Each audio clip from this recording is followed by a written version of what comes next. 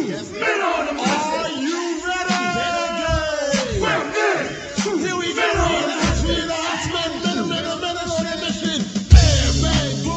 we go. Welcome to the New Jet on a Mission podcast on the North-South Connection. I'm Tim Slomka. I'm JP. Thanks for joining us again. As always, we're on the journey to relive the new generation era, to find some of the best and some of the worst of a wrestling time period, often forgotten. Brett and Sean at Survivor Series 92 to Brett and Sean at Survivor Series 97. We look beyond just the pay-per-views, examine weekly TV, see what worked, what could have worked, and what failed. JP, how you doing today? Pretty good, man. How you doing? I'm doing good. I preemptively told you that we might be getting a visitor for my son coming down, so we might. I told you maybe I'll mute or maybe I'll just yell at him on the cast. We'll see how that goes. Yeah, see how man, good let, he's. Good let how people he's get an inside view into your fatherhood, you know. Yeah, it's crazy. And it's 9 p.m. on 9:30 almost, and I haven't ordered dinner yet, or my wife hasn't either, so we might have to pause to order dinner too. So Gotcha. but that could be. You could see how everyone can see how big of a fat ass I am when I order $50 worth of food for dinner. So we could start. And what's been new with you? Anything? Nothing much. Just actually, at work at the job. I don't want to mention my job, but we had a pretty wild fucking incident this week where a kid quit the job, and then they found a journal that he was writing of people he's gonna come back and shoot at the job. So it was a pretty intense week, I would say. Kind of hard to focus on work when you don't know when that shit's going down, but supposedly everything's taken care of. But yeah, it's some wild shit. Saw you messing in the chat, and it was just crazy. Oh God, yeah. But yeah, I mean, luckily, like, all police are involved and everything, and they've talked to everybody, so I think we'll be all right. Good to hear. Yeah, when you messaged that to the group, I was like, oh my God, this is crazy. It's always a worry about work, right? But you always you kind of always just think about it. Oh, it's just the postman to do it, right? That's the old thing back in the day. But it happened anywhere, so yeah. Scary stuff. Well, anything positive you could bring up, or? I know, right? I'm such an asshole for doing that. Like, what the hell? No. I mean, obviously they're thinking of you, and it's crazy when you message that in chat. Just crazy story, crazy time sometimes. Yeah, I don't know. I guess we're closer to the NFL season, so that's a positive. Even though we're about to be like in just baseball season here in about a week, which sucks. So I guess I'll just bring it back down again a notch. So let me just shut up. So no, man. I got a tweet today that Justin Fields was cranking home runs out of Wrigley Field. He was there. Yeah. So you see, there's positive. So there you go. He might not be good at football, but he can play baseball, I guess. Exactly. So all right, we're gonna march our way to SummerSlam here. Keep going as the build. This is really a huge build week. I think they pretty much set up all the matches. So good stuff coming up here from two Raws and two Superstars as we get closer and closer to the big event. So we're gonna start with the 7/26 Raw, which was taped at 7/19. So this one's taped one. I know you don't like to know that, but this is the taped one. So we get a kind of interesting intro, and then Doinks starts off. So I think we've talked about this before, that every Raw starts out differently, but this one you get Doink the Clown. He says, "Macho, I got a special surprise for you." So kind of cool intrigue to have just Doink kind of say, "Hey, there's something that's going to happen," but not have him come out first, right? So I think it kind of leads you, like, the second half of the Raw is a little light, but hey, something's happening because Doink's called you out. So I kind of like that as a different start. Like, they've kind of done a lot of different ways. So I like that start. And then since it's your guys, why don't you take the first match of Bam Bam and Brett? And actually, and this secret surprise for the third guy that's involved. So this is definitely all you all. Exactly. So yeah. So with this match, we have Stu and Helen in the crowd, Brett's mom and dad. So it's kind of like a build to like the whole Hart family idea here that we're going to be seeing more and more of, for good or for bad. But they're just kind of up in the balcony cheering Brett on, and this is like it feels like a big time match to start Raw. Like, these two guys, they've headlined a pay-per-view together.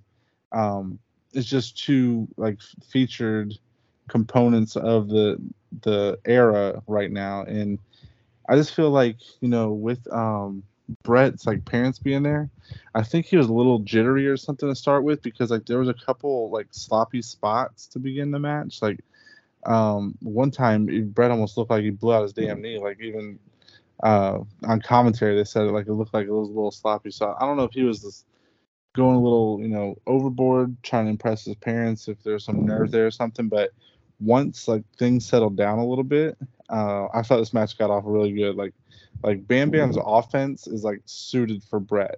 Just the mixture, it looks so good. And I think Brett started getting really aggressive towards the end too. So if you take out that first 5 minutes or so, maybe 3 minutes where they're kind of sloppy, the match ends up really good.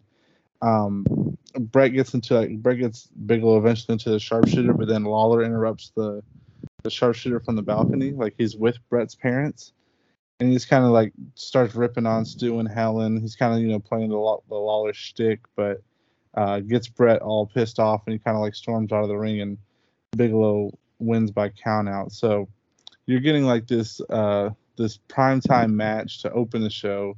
Then you're getting a story involved as well with Lawler, being a prick, going to the parents, really poking at Brett, I'm willing to kind of do whatever it takes to piss you off, kind of thing. So I thought this was just awesome stuff, especially from two guys I love. So good to see this feud keep going. Yeah, I mean, fun match. Yeah, I kind of mentioned earlier, the Brett injury. I thought he was doing the fake injury, but I think he actually kind of tweaked it a little bit.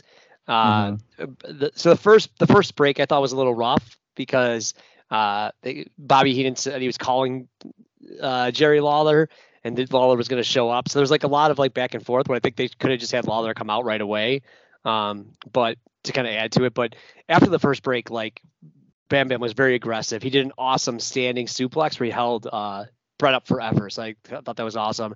And then a second break. This is a pretty long match. I think 17 minutes, long match. Both second break, both guys were just crazy sweating.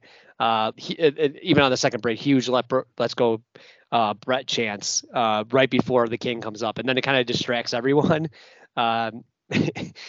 The King has just the all-time classic of my favorite one was when Stu was born, that the Dead Sea was only sick. I thought that was his best of anything. Helen actually shoved King out of the way at one point, but Stu, I couldn't understand a single thing he said, mumbling and seemed uninterested in being there. He's just a grumpy old man. Right. So Brett, you kind of mentioned, has enough, goes up to the balcony, and Bam Bam wins on a count out. So King leaves and kind of a poorly walking slowly out. So I don't know how Brett didn't catch him. But I don't know if you noticed, even when Brett was going, there was not much security there. And then one security guy literally just took a fan and shoved him out of the way.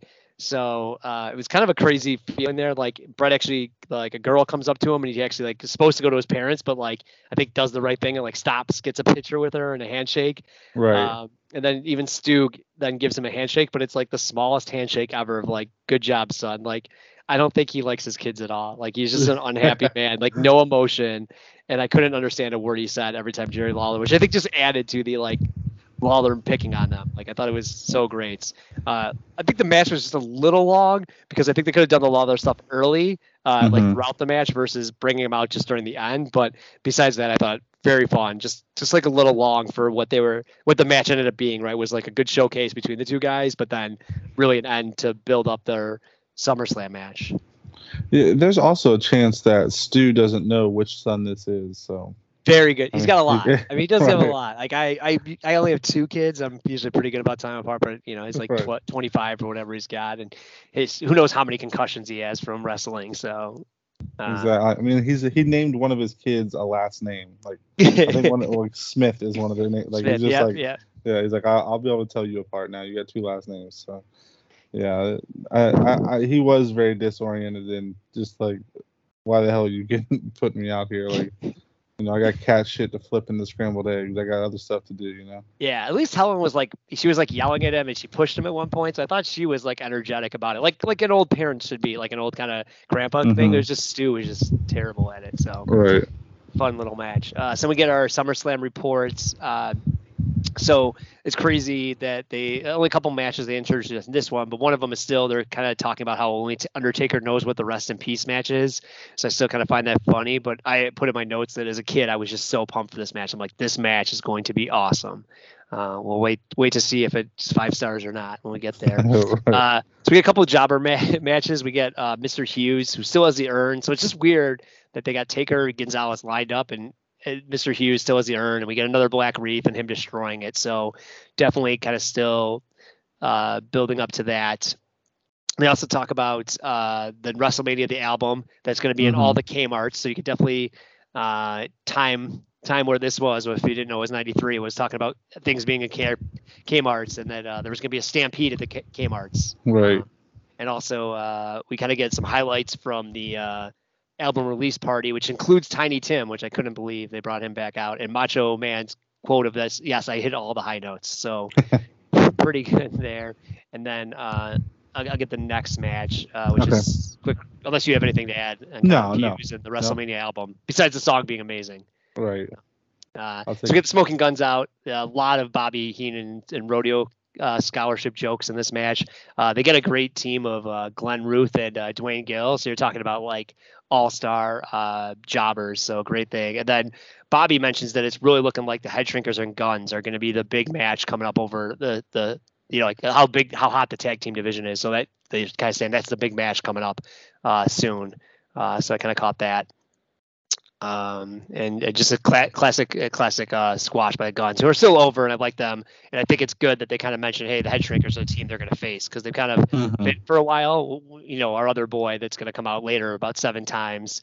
Someone that just has no one to feud with. At least they're kind of pushing the Smoking Guns of, hey, they're up for the Head Shrinkers. Like that's their rivals right now. Right, and that was like the old school formula of job matches is you're displaying what they can do, and then you see what they can do, and then you kind of hope to see them do that against a bigger star. Whereas, a guy we'll get to later, it's just all the same over and over and over again with nothing to lead to, Yep. And then from that squash, we get a couple clips of Ludwig Borga, so they're kind of doing the reverse build with him, whereas they're not doing they're doing the vignettes after he's already debuted. So I don't know if that was like a taping issue or if they just decided, hey, we're going to do it this way. But I know just some of the guys, right? They'd usually do like a tryout match, right? Like a couple of times, and maybe his was just so good, they're like, let's see, or they ran out of footage. But like, it kind of feels like that. Like, I don't remember the squash match being that good, but like for whatever reason, they decided, hey, let's get this guy on TV and tape the vignettes later. Mm-hmm. And the reason why I think that is because of what we transition into next. And I think it's done on purpose. Like we go to a Luger empty arena interview, and I think they go from the guy that's like bashing the U.S. to the guy that's like representing the U.S. on purpose. Yeah. So and that's gonna be the house show feud. It might have even started at this point with Luger. Right. So it makes sense, right? Like. Right, and Luger's definitely on his like campaign run type of bullshit. Like they're asking him like all these like personal questions and stuff. It's very, very weird. Like the Lex Express feels like a presidential campaign run. Like they're asking him, how he grew up and how his behavior was and all this other crap and his parents. It's like it's kind of weird. Like I don't know. It doesn't feel like a wrestler. It just feels more like you're trying to understand the person instead of the character. I don't know. It's just kind of throwing me off a little bit. Like, I get the whole patriotism thing and everything, but it's not like it's going almost too far into that instead of just letting him wrestle and kind of just make it be subtle a little bit. But I mean, we talked about this. Like, man, why is he not fighting? Why is he doing Lex Express? I think this interview shows why he's not in front of a crowd. Right. So I think it's just like that. And then I did notice that Vince talks about next time they're going to talk to him about how he dropped out of college and drugs and wrestling. So that keeps you intrigued. And I think they're definitely kind of positioning him as like the anti-Hogan, right? A little bit too. Like, all right, this guy is not perfect. And not like a liar like Hogan was on the steroids. Right, but it's almost like they're grilling him like a politician or something. Oh, definitely, like, it's like, look, if you're going to represent America, we need you to be this, this, and this kind of thing. You know what I mean? Like, you can't just be a doink or IRS or whatever, like a gimmick. You have to be like, we have to know everything about you. So it's just kind of weird that's going on right now. But it feeds into what they want as far as a feud with like Yoko and Borga, like the jingoism kind of like background of a feud. So I guess it makes sense in that aspect, Yeah, Yeah, I mean, I remember as a kid being pumped about the Lex Express, but like I don't remember these interviews, and these interviews would like not got me pumped for it. Right. I mean, you're thinking Tonka, you're thinking like Hess Chuck Lex Express kind of thing, and the colors and the USA, like more of a more jacked version of Hacksaw than Duggan. But yep. Right. You know what I mean? So I get it. I definitely get it. And then from there we go to our main event of the night with Doink versus Phil Apollo, which oddly enough ends up being Doink versus Doink, because that's the next Doink. Quick kind of match where we get like the whoopee cushion for the win, but then afterwards is when Doink goes out to like the commentary booth and calls out Savage. And cool little nugget here is Linda McMahon's in the crowd, like behind the commentary booth. Yo, you didn't see that? No, I did not. Yeah, she's like sitting right behind them, like right behind Vince and Savage. She's right there. But Doink is like legendary here. Like his mic work and his ring work, and I'll go out on a limb and say, I'll finish this first. There ends up being 3 Doinks. There ends up being like another Doink in the balcony, another Doink in the crowd. So it feeds all into like the optical illusion of his like mind games and things like that he can do. But he challenges Savage to a match, so really pumped for that. But what I was going to say about Doink is overall as a character and wrestler, I think he's the best wrestler in this whole company right now. Like I know that sounds crazy with like Brett and Yoko and everything like that, how they're featured, but Brett hasn't been on TV as much. Oh, and not I feel, at all. Right? He's got like the Hogan treatment, which is good. Like he's still good when he's there, but Doink is like week to week progressing like the character, involved in all these feuds, like running around just doing like hectic things, and he's really good in the ring. He's always interesting. So I just feel like he's the MVP so far, if there was to be one. And anytime he's on the screen, it's always something, good, at least. Yeah, I mean, I just wrote first that he was versus Fat Phil. So Phil Apollo is one of my favorite, just the way his ass is just, he's got the fat ass. And I actually love that he got Doink got like a massive whoopee cushion. Like he got way up in the air and like spread his legs. Like it was awesome. So it kind of goes into your, one of the best workers. Like he's doing a lot of submission moves, but also got like a little bit of high flying with like the whoopee cushion, his drop kicks and stuff like that. Right. I don't know if you saw, there was actually a fan dressed as Doink in the background when he was doing his interview, which is like, but a bad Doink. Like it was like, C- like effort to get Doink. And then the triple Doinks are amazing because they're kind of like trying to match each other, but they're clearly off and like having a laugh. So it's just like so funny. It's like they're trying to do mirror gimmicks, but they're like clearly 30 seconds off from each other. So I think it just adds to like the goofiness of it. And they're just like dying laughing at each other. So we got a triple Doink. Yet to see that. We've always heard the double Doink, but now we got the triple Doink. And fun fact, one of them was John Wayne Gacy. No, just kidding. I was like, oh, I didn't know. No, just kidding. I was like, Skinner, I thought. Right. Good stuff. All right. Let's go on to Superstar 731, taping from that arena that I loved last time. I was going all about it, from Pennsylvania, with the cool indoor, like outdoor lighting that comes in through the top of it. It's a really different arena and something kind of cool, makes Superstars different. We get our big Men on a Mission debut, or sorry, not debut, but big opening from them. It was kind of weird that I thought this was the smallest response they got so far, but Oscar started rapping really late into it. Like normally comes out and sings at the beginning, and he kind of walked all the way to the aisle and then rapped. So I think there might have been like a timing of like the song or whatever, but I thought it was a kind of weaker thing. Standard squash where people are still in awe of Mabel. He does like a spinning heel kick on the jobber, but he misses badly. And then we get the classic Jerry Lawler freeze framing it and drawing a Shamu the Killer Whale. So I thought it was pretty funny from that. That actually made me laugh when normally those drawings are pretty bad, but I thought that was a pretty good one. And then we kind of got a face-to-face segment. Nothing too big here except Marty Jannetty, who I think has been in and out and kind of been one of our favorites in here. So he's talking about that he's still all about, he still wants Shaw. And so I thought kind of interesting. They were still using Marty as like a top Shawn contender, even though they've kind of moved on from Shaw or Marty to Perfect. So I don't know if you had anything to add on the first two segments. Yeah, the only one thing is like I was looking up. I've always thought this until like last week that I always thought Mo was a lot older than he was. He's only 26 here, and I don't know if it's like the blonde goatee or whatever, but I always thought he was like an older guy, like in his 40s or something. Like, and he was the veteran trying to help Mabel get along, but they're both really young, so that just kind of blew my mind. I looked it up, and one part of the match is like Vince uses his like John Cena like black voice to say Mabel looks like the whole hood at one time, and he really gets into it, like he really overdoes it, and it's hilarious. But you can tell like they're invested in Men on a Mission, which is really cool because the tag scene overall is like really getting on fire right now, and I like to see them be a part of that. But as far as the face-to-face goes, Marty's solid. Nothing too crazy. Bam Bam and Luna was pretty cool when she started doing like a war chant. Like she started doing this like Tatanka war chant and got Bam Bam to crack a little bit. So I really like implore anybody to go watch that because you'll laugh your ass off. But your basic stuff there with the face-to-face. From there we're gonna get a couple jobber matches. We're gonna get Adam Bomb versus a jobber, which is who we were alluding to earlier.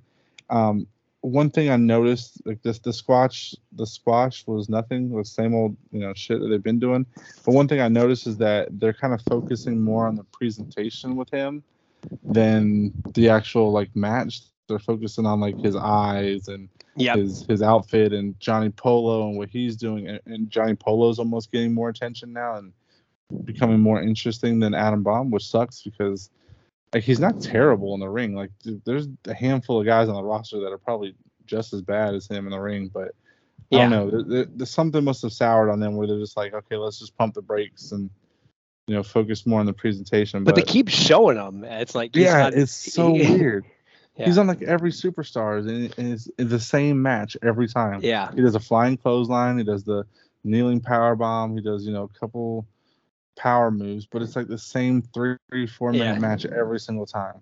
And it sucks because Adam Bomb is a guy, if you had told me like, oh, who's your like sleeper guy you love, it'd been Adam Bomb, and I'm kind of like souring on him the more they do this, so it sucks. And then after that we get another Mr. Hughes squash.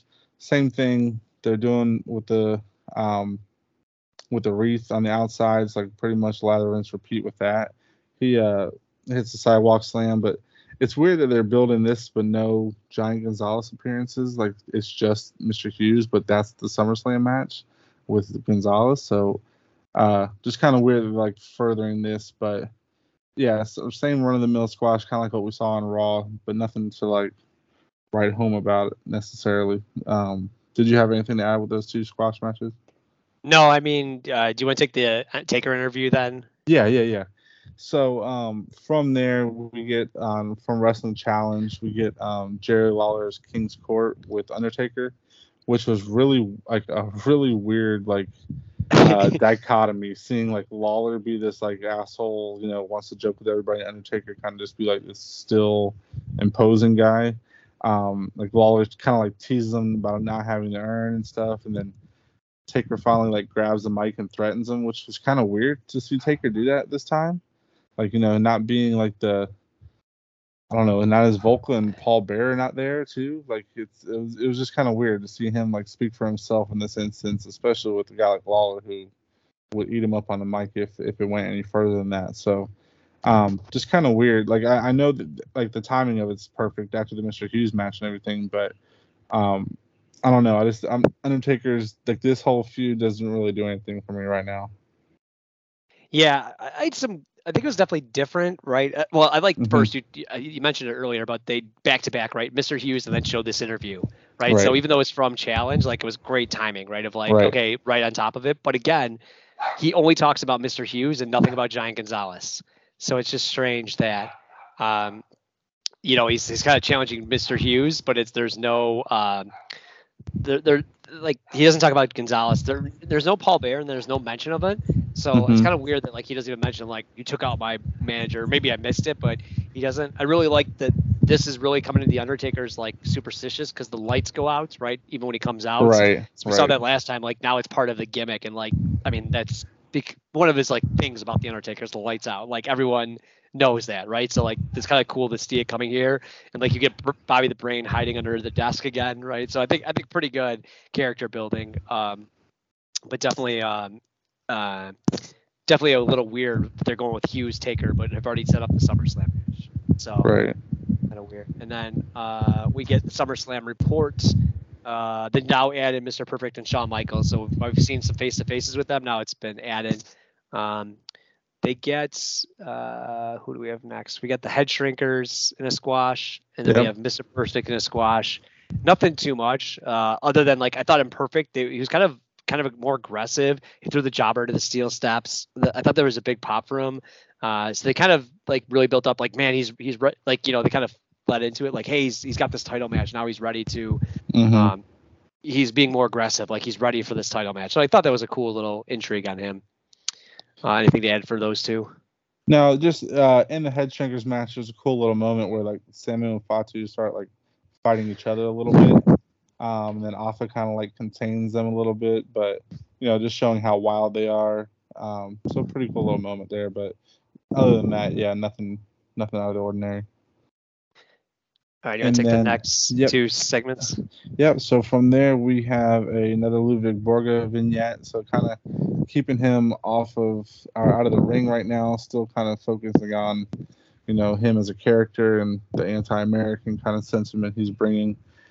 Which is smart to have a character like this while Yoko, like, it doesn't showing that like you can give somebody to Luger without it being in the title picture necessarily. So right. That's smart. I mean, I think we talked about this. It's like, all right, you know, like this is kind of the house show feud coming up or added. So it's like, okay, kind of got to build that a little bit as well. Right. Because that was just, I mean, it's a lot different now, right? Now it's all about TV. But back then, like the house shows were such a big part of their model. Exactly. So and then from there we get a face-to-face with Shawn and Diesel.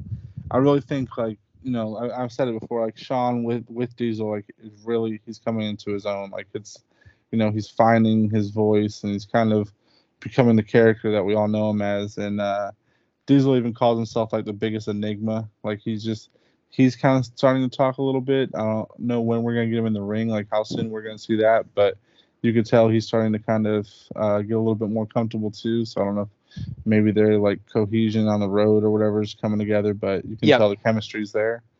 Then we get Doink also, just kind of, you know, a little segment with him, and he's just so bought in. Like you can't go wrong with Doink right now. So always good to see him.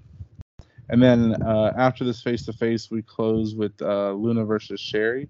And it's kind of weird. Like, I almost thought Sherri was already gone, but she's here. And it almost looks like she's wearing, like, Marty Jannetty's tights, like the tights. Yep. That's what I was. Yep. It was definitely Marty right. tights. So it's kind of weird. Right. And it's like, you know, to start the match, like, Bam Bam kind of, like, runs her down on the mic. Like, Bam Bam's the one that's being the aggressor. And like Sherri slaps Bam Bam, like she finally has had enough, but Luna has been sneaking up behind the whole time, and she kind of like comes behind and chokes her. But then Tatanka comes in to save her, but he fends off Bam Bam. It's like Luna's choking her for like 2 or 3 minutes. Like, yeah, it's forever. It's like, okay, like you came to help her, but you're only fighting Bam Bam. It's weird. So it's like she's stuck there. But there was a pretty good segment actually. I thought like it showed, you know, like the rivalry between Sherri and Luna, but also Tatanka and Bam Bam. So it's just something that, you know, keeps both guys that are pretty good characters involved in something. So, you know, at least it's giving them something to kind of stick to, and they're going forward with it. So what did you think of that? Yeah, well, they did mention it, but Luna, I actually read in the Observer, had a broken arm at the time, and it was for real. So they do mention that she has a cast. So that makes sense that like why they didn't fight. It's just weird they brought up that, hey, we're gonna have this match with one person unable to fight. So that's probably why. That's kind of why they don't actually have a match. Right. But it was kind of weird they brought it up. So I think that was kind of like to say, hey, look, she can't even fight. But I thought it was a really good segment. And I think we've been really, actually my note says Sherri with the Rockers gear on. But I thought they really, this has been a really good rivalry. And it's kind of sucks. It's kind of get end on this. Yes. I feel like they could have had a rematch then, or a mixed tag match at SummerSlam. I think that would have been a lot of fun. I think that's where I wish they would have went with this versus the ending. And maybe they were going to try to, but either with Luna's broken arm or Sherri kind of being, like you kind of mentioned, like, I'm shocked she's still here. Like, I would have thought she was gone after Mania. So I don't know which one it was, but yeah, it was a really fun segment. Kind of a little bit of a letdown because they've been hot, but like, I think this segment was great because you kind of had, like you said, both two feuds going on at once, kind of playing out in front of you. Exactly. And then I think that I lost my spot, but did this have the footage now of IRS? Is that where we were?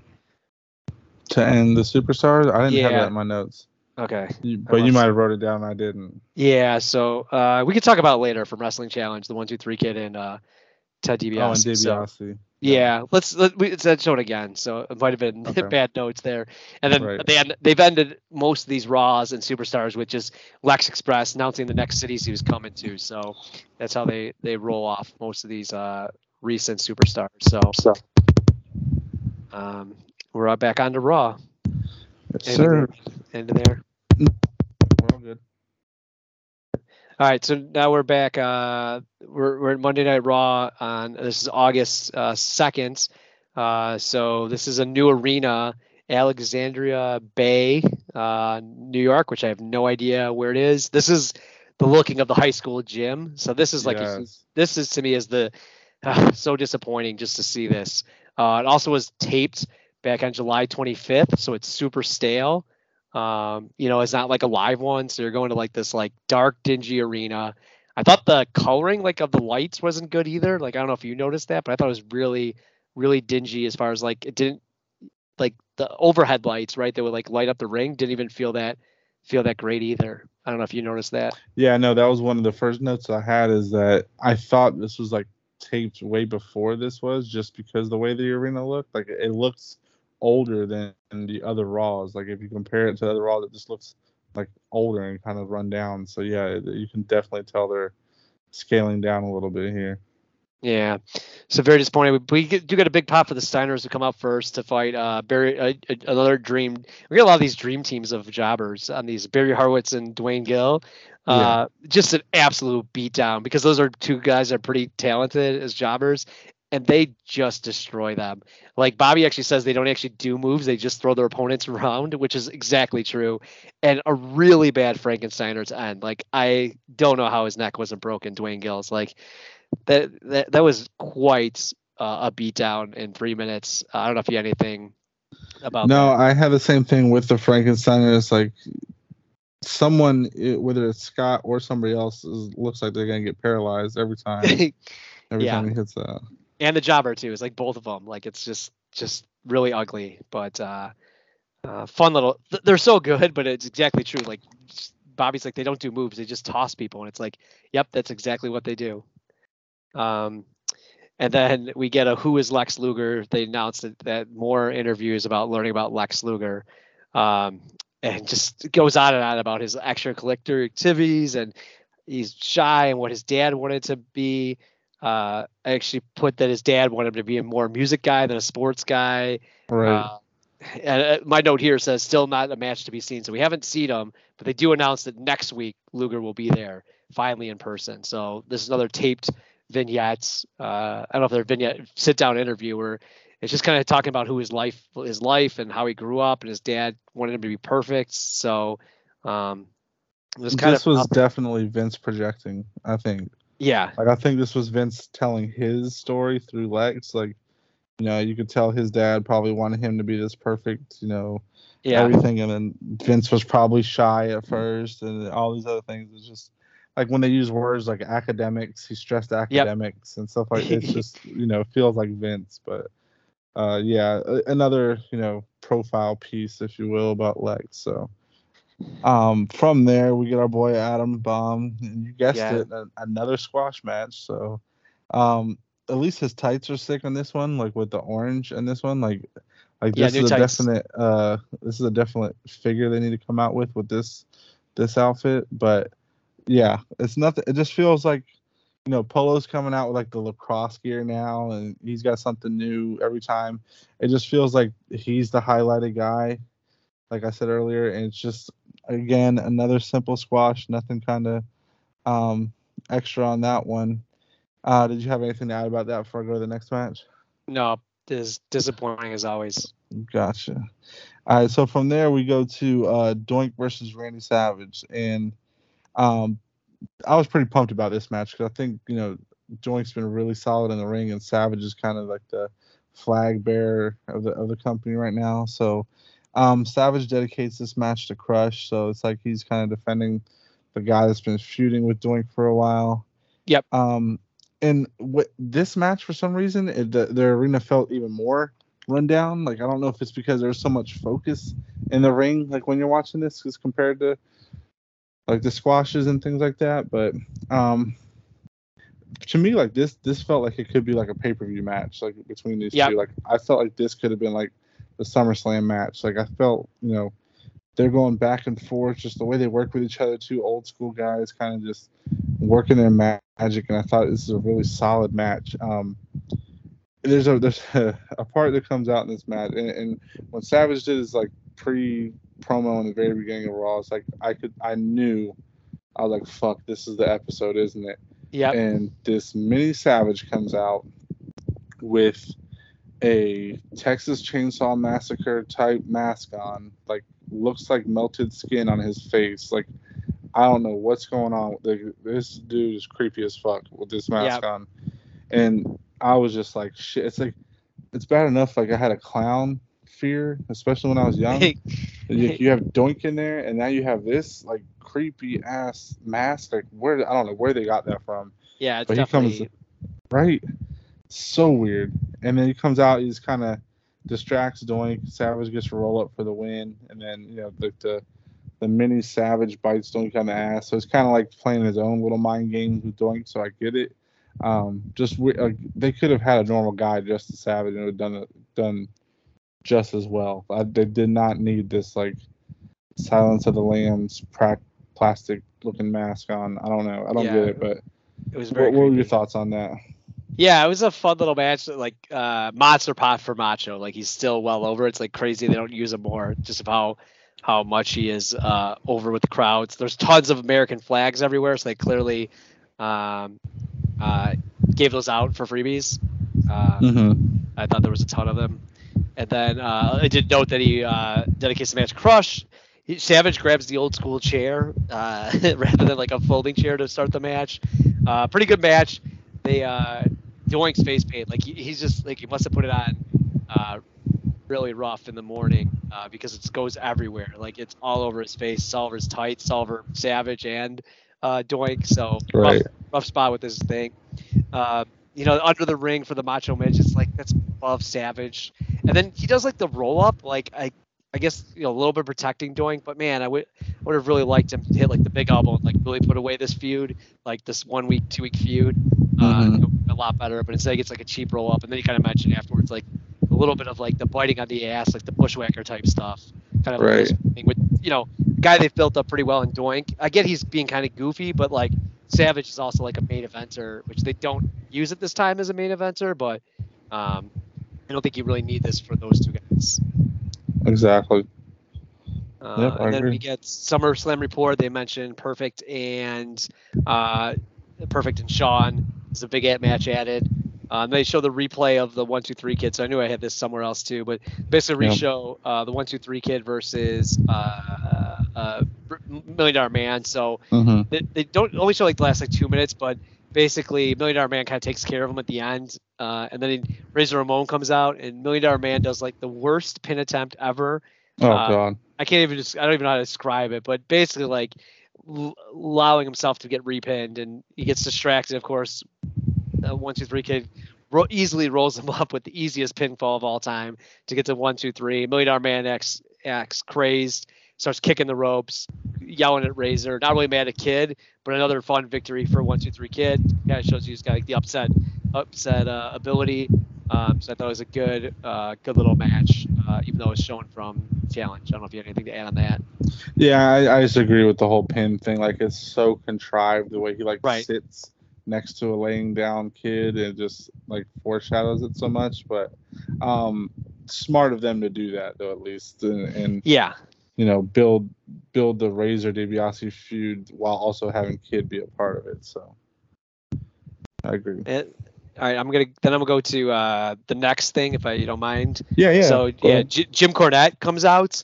I thought he got some cheers at first, but then they do a really good job of Bobby Heenan saying, "Oh, I know who that is." He runs into the ring and immediately gives a huge hug to Jim Cornette.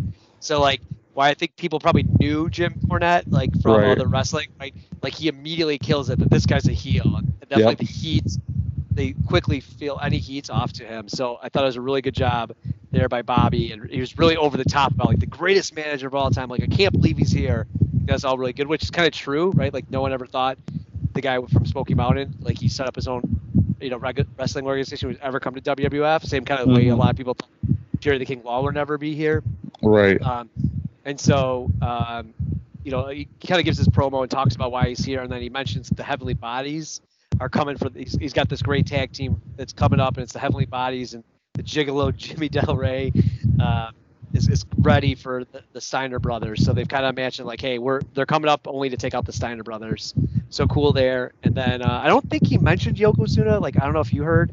No. I don't think I heard it. I was kind of listening for if they would hint at that or anything, but I didn't hear anything. But a cool little. I really didn't know who he was as a kid, but I'm definitely probably another thing Jerry the King Lawler. If you were into wrestling, this is a cool guy showing up out of nowhere.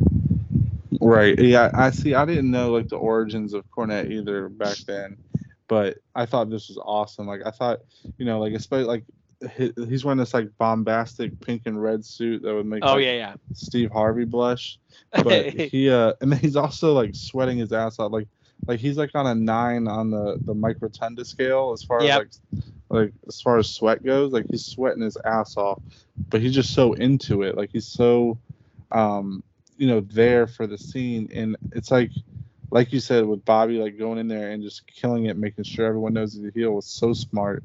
But it's kind of random for him to show up. It's just weird that the WWF is pulling at straws, doing business with Smoky Mountain and USWA, and maybe they knew this steroid trial was coming soon, and he kind of just wanted to get the minds of other promoters and stuff like that involved, and just in case. I don't know. I know it doesn't happen until 94, but maybe there's inklings or something of trouble ahead or whatever. I don't know. Or maybe everything's just falling apart with Hogan leaving and his stars aren't there, and he's just kind of shuffling the deck a little bit and just trying whatever. But nonetheless, it's cool. It's cool that they're doing something different at least. Right. And I think wrestling was down right at this time frame, right? So it might be some of that these guys right are kind of desperate for some publicity, right? So I think it comes both ways, right? Cornette, obviously Smoky Mountain, obviously was probably struggling. I'm just guessing at this point. Yeah. I'm guessing maybe struggling a little bit, and so was I'm guessing Jerry the King Lawler was with USWJ. So just trying to pump things to help wrestling out. Right, and it's just weird that Cornette was a guy that was always I'll never work for the WWF. Right, yeah. And that kind of thing. And here he is, and he stays around for 5 or 6 years. So it's still kind around. of funny. Exactly. Right? It's still around. Yeah. Yeah. So yeah, great segment in my opinion. We got a new foil into the mix, and a new tag team with an already stacked division. You get the Heavenly Bodies, you got the Steiners, you have Men on a Mission, you have the Head Shrinkers, you have the Smoking Guns, you have who am I missing? There's got to be somebody good I'm missing. Money Inc. still there. Money Inc. Yeah, I mean that's a loaded division and not talked about. People talk about the 87, 88, 89 kind of era. Then they talk about the late 90s, Dudleys, Hardys. But this might not be as much quality, but the depth is really solid. I think as far as the tag scene goes right now. And then after this, we get a quick, perfect squash match, which again he was kind of he looked a little bit more committed. He was showing off his athleticism, kind of jumping over the jobber when he's ducking, and just kind of he's a little bit more into it. I think he's pumped for his match against Sean, who's a younger athletic guy. And Cornette ended up staying on commentary for this, and he was good as usual on this. So nice little touch to have him kind of stick around and just kind of speak about the match. But after that, we, like you said, we get like the Lex Express clips that kind of end the show. They just want to beat that into your head and make sure you don't forget about Lex. So they're pretty much doing that with every ending kind of right now. So anything to add with any of that? No, the other thing I said, I think somewhere along the way they had the WrestleMania album. Oh yeah. I forget which. It was kind of all over the place, but I know the SummerSlam Jam one time and the WrestleMania song, all hot bangers that belong on all radio stations. So they've been really pumping up that as the new album of the time. So well, you have Simon Cowell to thank for that. So yeah, it's crazy. He produced that album, I believe. So. Yeah, he did. Yeah, that's the one he produced. Yeah, it's crazy. Think about to what he became. Right. All right. You want to do some plugs for our shows? Yeah. So we got something every day. I know the Chronoso is kind of on a little halt right now, if I'm correct. Right? You did the last one. I did the last one a couple weeks ago. Yeah. And then also we got Ruthless Aggression is on a little hiatus right now. Shouts to Jake with his child being born. So, we got a couple, but we also got other things cooking. We got Extreme 3-Way Dance, who just ended 96 going into 97, which is an awesome stretch in ECW. Like, it's really good listen. Aaron had another episode of The Wrestler That Was. This was about Razor, so a lot of new gen era friendly stuff on that episode. And then you got stuff like Wrestling War with Marcus and JT.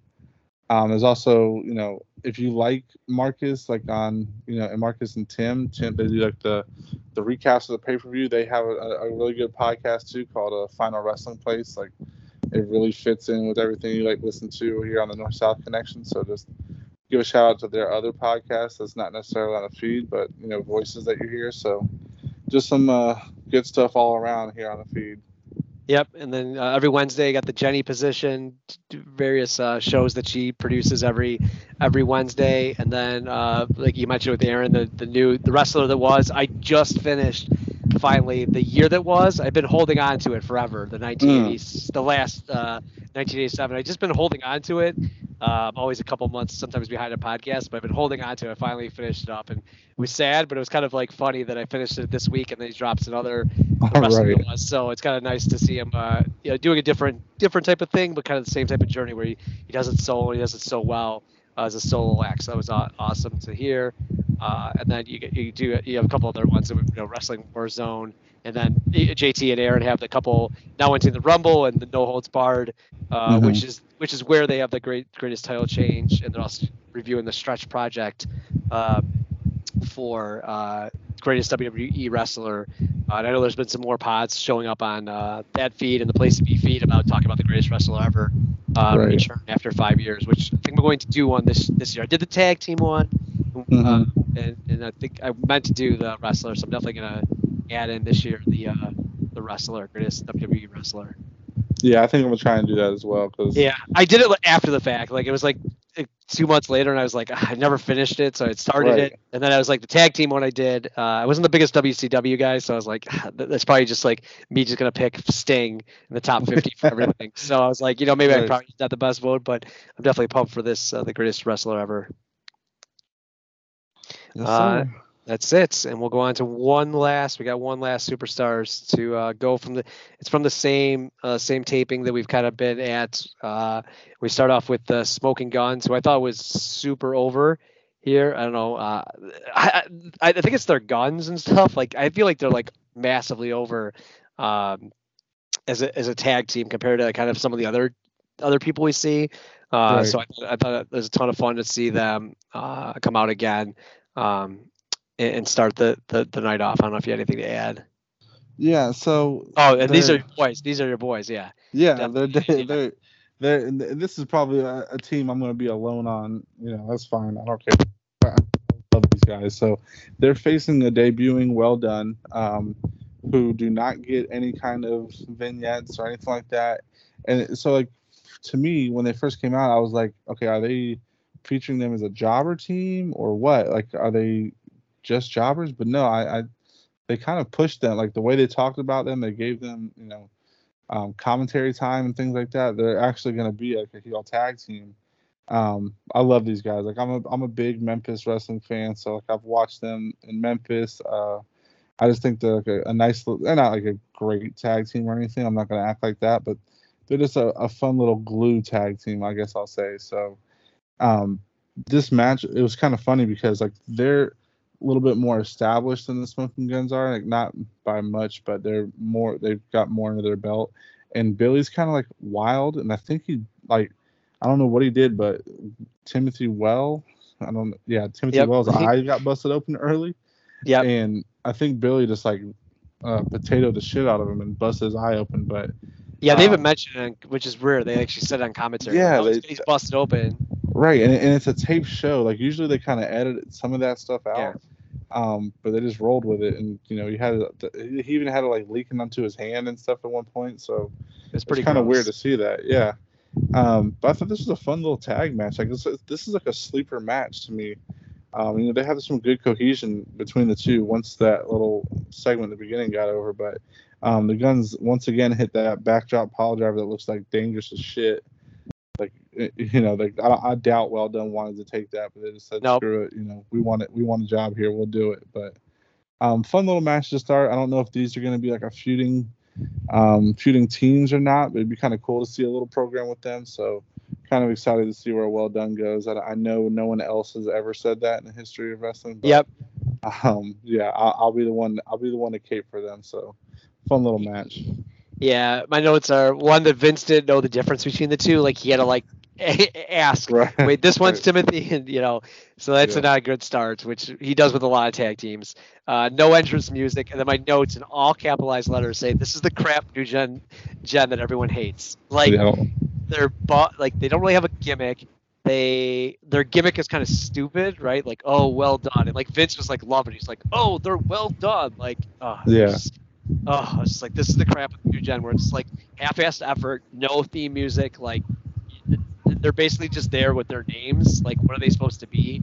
Like, their outfits don't even make sense. So it's just, I don't know. I was pretty disappointed in them. And I honestly don't know anything about them, but I can't believe we're here this early. Like, it's just shocking to me. Like, I thought this was 95, like, bad news. Yeah. It's like I thought it was like late 94, early 95, I thought is when they would be there in my mind's eye. Yeah. I mean, they're not, I don't know if they're on any pay-per-views. Like, I don't know if we'll see them anywhere. You probably don't. Maybe a Rumble? Maybe, yeah. But it's like these are, I can't believe these people are around this long. And like we talk about Adam Bomb being a bum. Like these guys are bums. Sorry. Well, you're right. You're not wrong. I mean, it's funny because like this is the influence that the Southern promotion have. It's all of these guys, even Adam Bomb. Adam Bomb comes from like USWA and Smoky Mountain. Like all these younger guys that are kind of moving up are coming from like. I guess you can kind of say they're a feeder system a little bit, like Smoky Mountain and USWA. But Well Done's from there. Well Done's kind of like the Fabs ripoff. Kind of, they were wearing the bow ties down there. They're kind of meant to be like the pretty boy, tough guys a little bit. That's kind of their gimmick. Which would be okay if they came out as that. They didn't. But they didn't, exactly. They came out like jobber outfits. Yeah, they're almost like the Body Donnas, like with their a little bit, yeah. Yep. But agreed. No, they don't. They don't give them a character, so that's the weird thing to it. But I guess we'll just have to see if anything does come out of that. Sorry, I didn't want to break your hearts, but hey, no, I like I said, I fully expect to be the lone Well Done fan, in all of North South. Anybody that listens to this. No, I messaged you. I'm like, I got 5 pages of notes. Well Done. You're like, oh, I love them. I'm like, oops, glad I didn't. Oops, sorry. Right. Oops. All right, so we get the Gorilla Monsoon with the updates where he shows the highlights of the 1, 2, 3 Kid $1 Million Man. So maybe I had that in the wrong spot, but then they have the big announcement. He calls it the Gorilla line, where Gorilla's getting all these big, inside information. But he's got 2 new matches for SummerSlam: Razor Ramon versus Ted DiBiase, and 1, 2, 3 Kid versus IRS. So we kind of talked about last week. 1, 2, 3 Kid was actually beat one part of Money Inc. and now he's gonna go after the other part. So I thought a pretty good setup there for that match.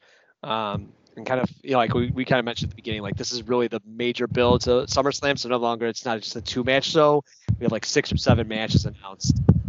And then he also talks about how has an interview with the $1 Million Man. who Gorilla calls him the $1 Million Mouth, and $1 Million Man actually does like a great job, I thought, about just like how embarrassed he is. Like, how could this happen to him? Like, he's a guy of high end prestige. Like, this shouldn't happen to him. So I thought it was a really good, like, aggressive interview for $1 Million Man, for a guy that's kind of like on his way out. Like, I think he's not phoning this this in. Right. If you add before we go to our favorite boy Adam Bomb, another squash match and another victory versus John. Yeah, and that's pretty much his gimmick now, is just being in squash matches. And DiBiase, you're right. He is fired up. He is into that. Really good segment there. But from there, this whole show takes an ass dive. Like, it's Adam Bomb versus a jobber in a squash. You got Doink versus a jobber in a quick squash. Tito Santana, didn't know he was even still here. In the squash match. It's very weird that he was in a squash. Like, I have to imagine he's done in another month or so. Yeah, in history, WWE says it's his last match. Okay, so that makes perfect sense. And then we get a Bastion Booger squash, which he was actually a little entertaining in that match. Like, he hit a second rope squash, and he gave us a little Rick Rude shimmy before doing his little ass dive, where he kind of like falls to his knees. But to end the show in 4 straight squashes was kind of weird, like, with no like story development coming out of them. Right, and I would even add, I know you're gonna hate this, but like the well done, why they actually got an entrance, like, that's not a marquee matchup. Like, it wasn't advertised. There was nothing. This is the last of a taping. Like, you could have guessed, like, this is the end of taping. It's just like, throw all the crap that we didn't get out yet onto this. Yeah, but that's what tells me that they did something wrong here, because Well Done didn't get any kind of like pumped up debut. The Quebecers didn't. Ludwig Borga didn't. And I think that's all in the same taping or relatively close.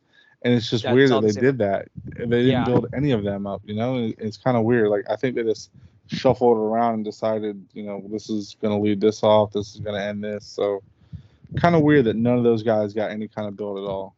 Yeah, it's just like, you know, disappointing too, because it's like guys that could be. I think you could even make Well Done, like you kind of mentioned their bow ties and stuff. Like, you could make them like, you know, seem like a legit team, but they just come out of nowhere in this match. In this if that's like the high end match, like, this is a very disappointing superstars. And Vince for Burger King, or for Bastion Booger, was just loving that he was calling Jerry Lawler the Booger King. Like, oh, Vince was like loving it, like just dying. I just have in all caps again, Vince loving this.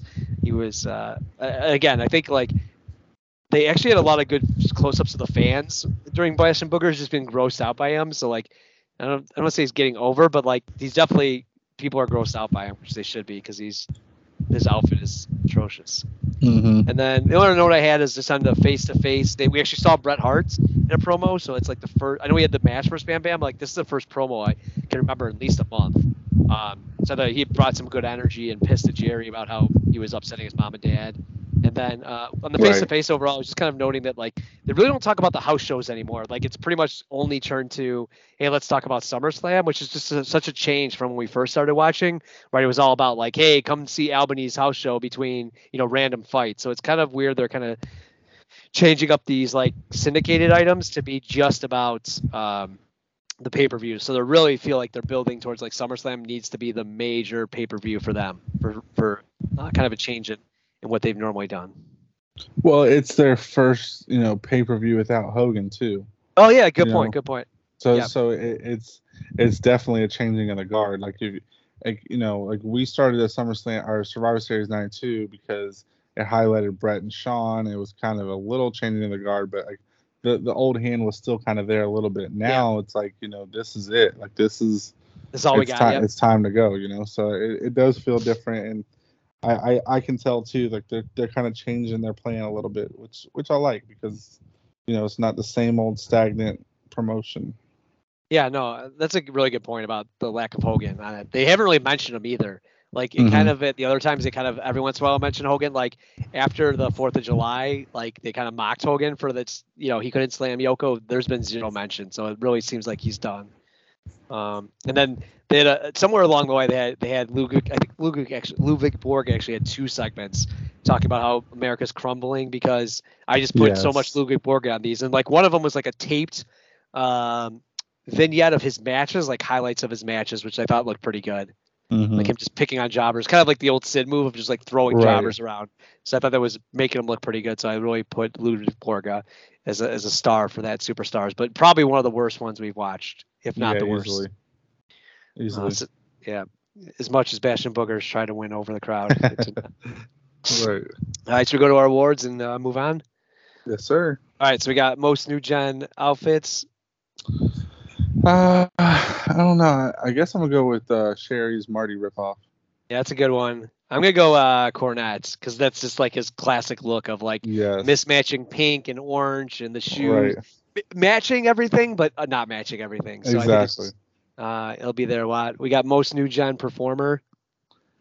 There wasn't too many great like matches. I'm gonna go with Bigelow. I thought Bigelow worked pretty good with Brett. I'm gonna go with him. I can't go with Well Done. I'm not gonna go with them. You should, but yeah. I'm gonna go with Steiner's. Their squash was fun, even though they almost killed the guy. Right. Even though it was killed Dwayne Gill, I thought it was pretty fun. Which of other things are the worst match or segments? Worst match or segment. I'm gonna say everything involving Adam Bomb. Oh man, he's just really rolling up here. That hurts to say. I almost put that whole Superstars, second Superstars. I'm gonna see who I go with. I'm gonna go with Tito just because like it was so random for him to come out. Yeah, he's a relic. Yeah, and like they didn't even. I know they're not gonna mention like this is his last match, but like they made no intrigue about like he's fighting someone. Nothing. It was just here's randomly Tito Santana. So I thought that was just in a bad Superstars. That was like an unnecessary match. The best match kind of limited on here. I think there was 2 or 3. I think there's like 2 or 3. I'm gonna go Doink Savage because it had like a finish at least. Yeah, I'll go Luna Sherri. Why it wasn't perfect, right? Like because they couldn't fight each other. I think the segment was pretty good. I agree. Segment. All right, stock up. I'm gonna go Lawler. Lawler has just been poking the bear and doing like keeping everything he's done interesting. Even when he's on like commentary on Superstars, he's still playing his role as like shit disturber. So I'm gonna go with Lawler. Yeah, I'm gonna go Mr. Perfect. When he's getting the title shot and they announced it finally, and then they also I thought his jobber match he was like more aggressive, and whether it was supposed to be, they kind of on the commentary really added to like, hey, this is a new guy, he's pumped to win the title. From Sean, so it seems like that's a big match, right? Like that's gonna be an awesome match, perfect in Sean. Stock down. Stock down. I don't want to say Adam Bomb again. I've been saying him lately, it would be a 3-peat. So yeah, his stock is pretty much down as it can go. I'm actually gonna say the Undertaker because I'm just not interested in the feud he's supposed to be in. He's not in. Paul Bear's not there. Mr. Hughes does nothing for me, so I'm not interested in anything he's doing. So for right now, I'm just gonna go Undertaker. All right, I'm not gonna do Well Done for you, even though I think it's probably the one. I'm gonna go Stu Hart for just a terrible attempt at talking as a human being. So I actually almost want to give stock up to Helen Hart, who actually gave it effort compared to how bad her husband was. But that was a cool segment that like Stu ruined. Very true. That like it's just I thought like Helen added something to it, and I thought it was an awesome segment, but he's just so bad and like no enthusiasm for his son, which is like disappointing. You could tell they got in like an argument on the car ride there or something. Like, fuck this shit. I'll go out there if you really make me, but I'm not going to talk. Like, if I do talk, I'm fumble. Exactly. Awesome. So I think we got a couple more Superstars and Raws left. There's also the SummerSlam Spectacular.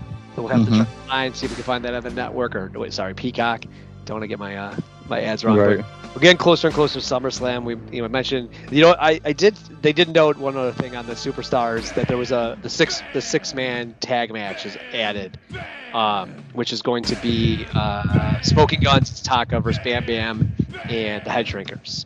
Yep. So think about like we added 4 matches this time. So really getting into that like final drive for SummerSlam, and I think the last couple of weeks will be really like kind of finishing off those feuds before we get to SummerSlam, because there's probably only like 1 or 2 matches that haven't been announced yet. So pretty fun lead up to SummerSlam the next 2 weeks should be, and then I think there's a SummerSlam Spectacular on the way there. Mm-hmm. So that's it. Thanks everyone for all the feedback, and we'll talk to you next time. Yes, sir.